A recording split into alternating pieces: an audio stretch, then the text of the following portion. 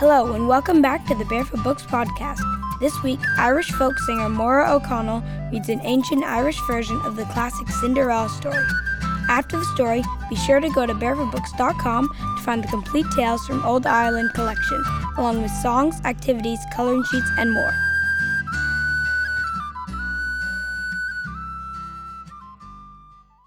This is the story of Fair, Brown and Trembling.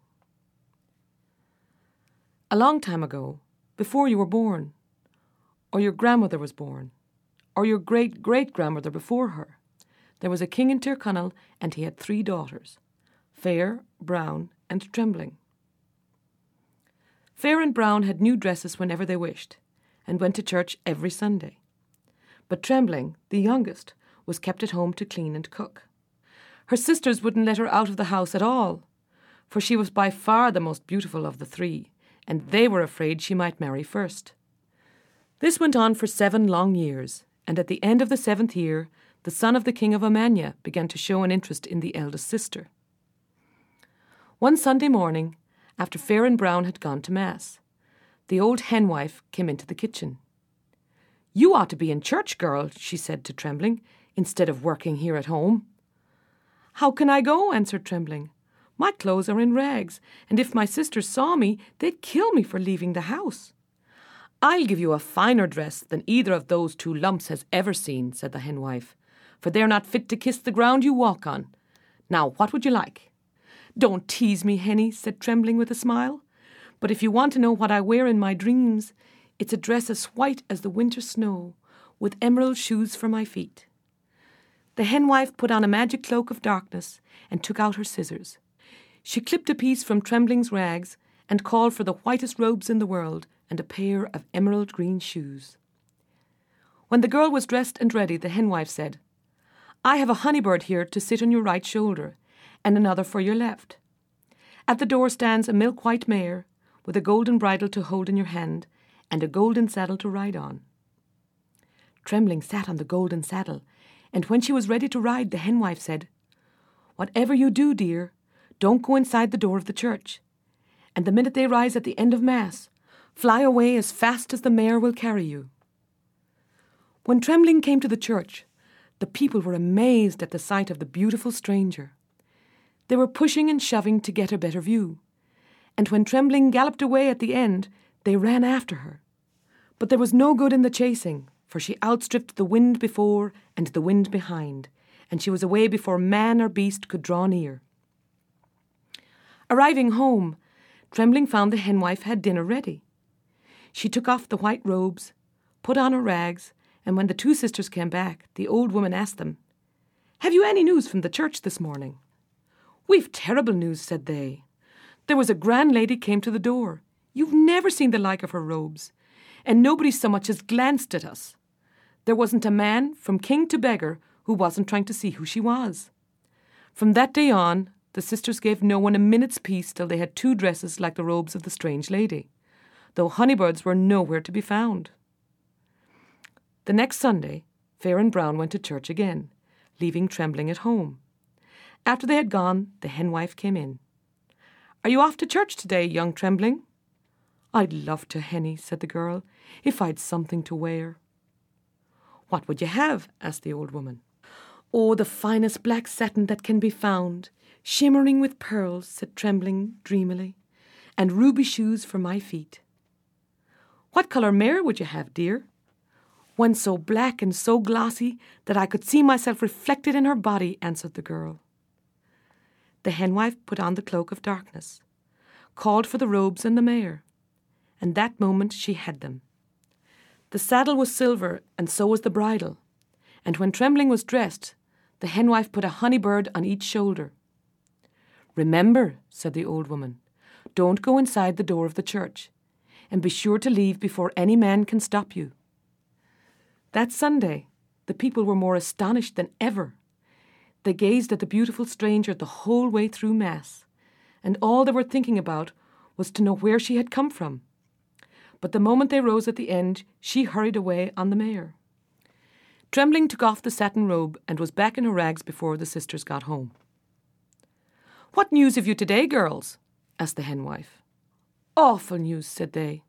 The grand lady was back, and not a soul noticed us in our beautiful dresses, what with the satin robes she had on. All the church, from high to low, had their mouths open, gaping at her, even the priest. The two sisters didn't rest till they had dresses as close to the strangers' robes as they could find. But they weren't a patch on them, to tell you the truth, for the likes of those could never be found in Ireland. So when the third Sunday came, Fair and Brown went to church dressed all in black. They left Trembling at home to work in the kitchen and told her to be sure and have dinner ready when they got back. As soon as they were out of sight, the henwife came in. "Well, dear, are you off to Mass?" said she. "I would if I had a new dress, Henny," smiled Trembling. "I'll get you any dress you want," said the henwife. "What would you like?" "Oh, I've been thinking about that," said Trembling, laughing. "I'd like a gown as red as a rose from the waist down, and white as snow from the waist up. I'll have a cape of green on my shoulders, a hat of red, white and green feathers on my head, and shoes for my feet with the toes red, the middle white, and the back green." "You'll be a sight for sore eyes," said the henwife, throwing on the cloak of darkness and producing the clothes. When Trembling was dressed, the henwife put the honeybirds on her shoulders.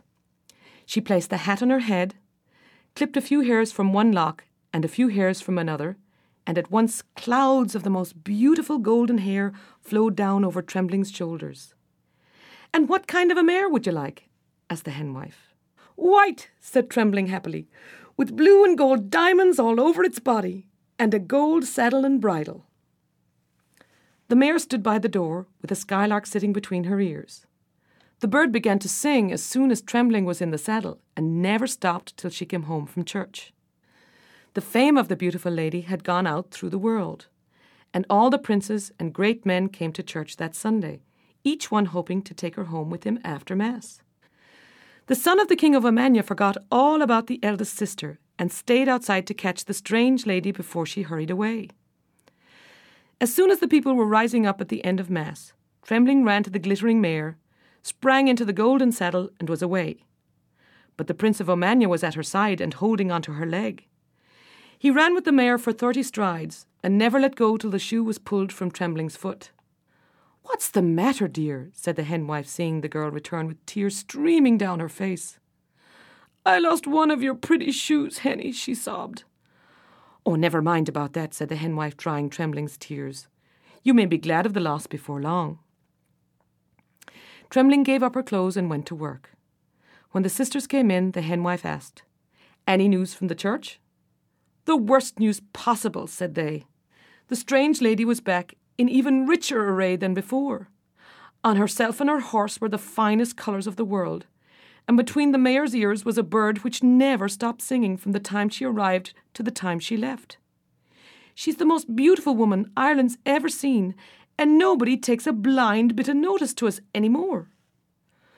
Well, the son of the King of Omannia was madly in love by now, and it wasn't with the eldest sister. "I shall have that beautiful lady as my wife if it's the last thing I do," said he to the other king's sons. "You'll need more than the shoe off her foot," said they, "and you'll have to fight for her, as every one of us wants her too." "When I find the one whose shoe this is," cried the prince, "I'll fight for her tooth and nail, for she'll marry no one but me." So all the king's sons followed Omannia as he travelled the length and breadth of Ireland to find the lady whose foot would fit in the red, white and green shoe. North, south, east and west they went, and there wasn't a house in the kingdom they didn't search. The Prince of Omannia never let the shoe out of his sight, and when the young women saw it, they were all of a flutter, for every one of them hoped it would fit them, and they'd get to marry the handsome prince. What with cutting their toes and stuffing their stockings, didn't they do everything they could think of to catch the son of the King of Omannia, but he wouldn't have one of them. Fair and Brown couldn't wait for all the great men to come calling. Each was determined to make sure the shoe would be seen as theirs, and they never stopped going on about it till Trembling was fed up with their chatter. "Maybe it's my foot the shoe will fit," she said one day, and her two sisters rolled about in fits of laughter at the very idea. "You!" they roared, clutching their sides and guffawing. "You and your tatters and rags, who never sets foot out of the house. There's not much chance they'd think you were the beautiful lady. Shut up and get back to your cleaning." At that very moment, the princes rode up to the door. so the sisters shoved Trembling into a closet. When the company came into the house, the Prince of Romagna gave the shoe to Fair and Brown. And though they tried and tried to put it on, it would fit neither of them. "Is there any other young woman here?" asked the prince. The sisters were just about to say no, when Trembling piped up from the closet. "There is," she called. "In here." "Oh, don't bother with her," said Fair and Brown. "She's just a silly wee thing we keep to put out the ashes." But the prince wouldn't leave the house till he'd seen her, so the two sisters had to open the door. When Trembling came out, she tried the shoe on her foot, and it fit exactly. "You are the woman I love," said the Prince of Romagna, staring deep into her eyes, "and the woman I'll marry. Say you'll be mine." "I will," said Trembling, for she knew she loved him also. "But wait till I prove who I am." She ran to the henwife, who dressed her in everything she had worn the first Sunday. Back she came on the white mare, and the people cried, "This is the lady we saw at church." Trembling returned to the henwife, changed into the clothes she had worn on the second Sunday, and rode up on the black mare. "Yes, this is the lady for sure," said everyone. At last time Trembling returned, and came back in the third dress. "You don't need to prove yourself," said the prince. "I knew you were the woman I loved as soon as I gazed into your eyes." The sisters were hopping mad, and the other young men were all for drawing their swords and fighting the Prince of Romagna for Trembling's hand. But the henwife appeared and put a spell on them all, so they couldn't speak or move until the brave prince had climbed up behind Trembling, and the two of them galloped off into the sunset. So the son of the King of Romagna married the beautiful Trembling. They had 14 children, and lived happily till they died of old age in each other's arms.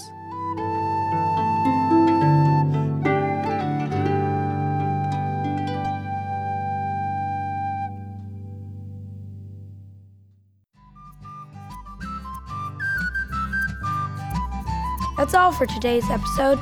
Thanks for listening. Now you can visit barefootbooks.com/podcast to find special offers, join our email list, and listen to past episodes of the Barefoot Books podcast. See you next week. Bye.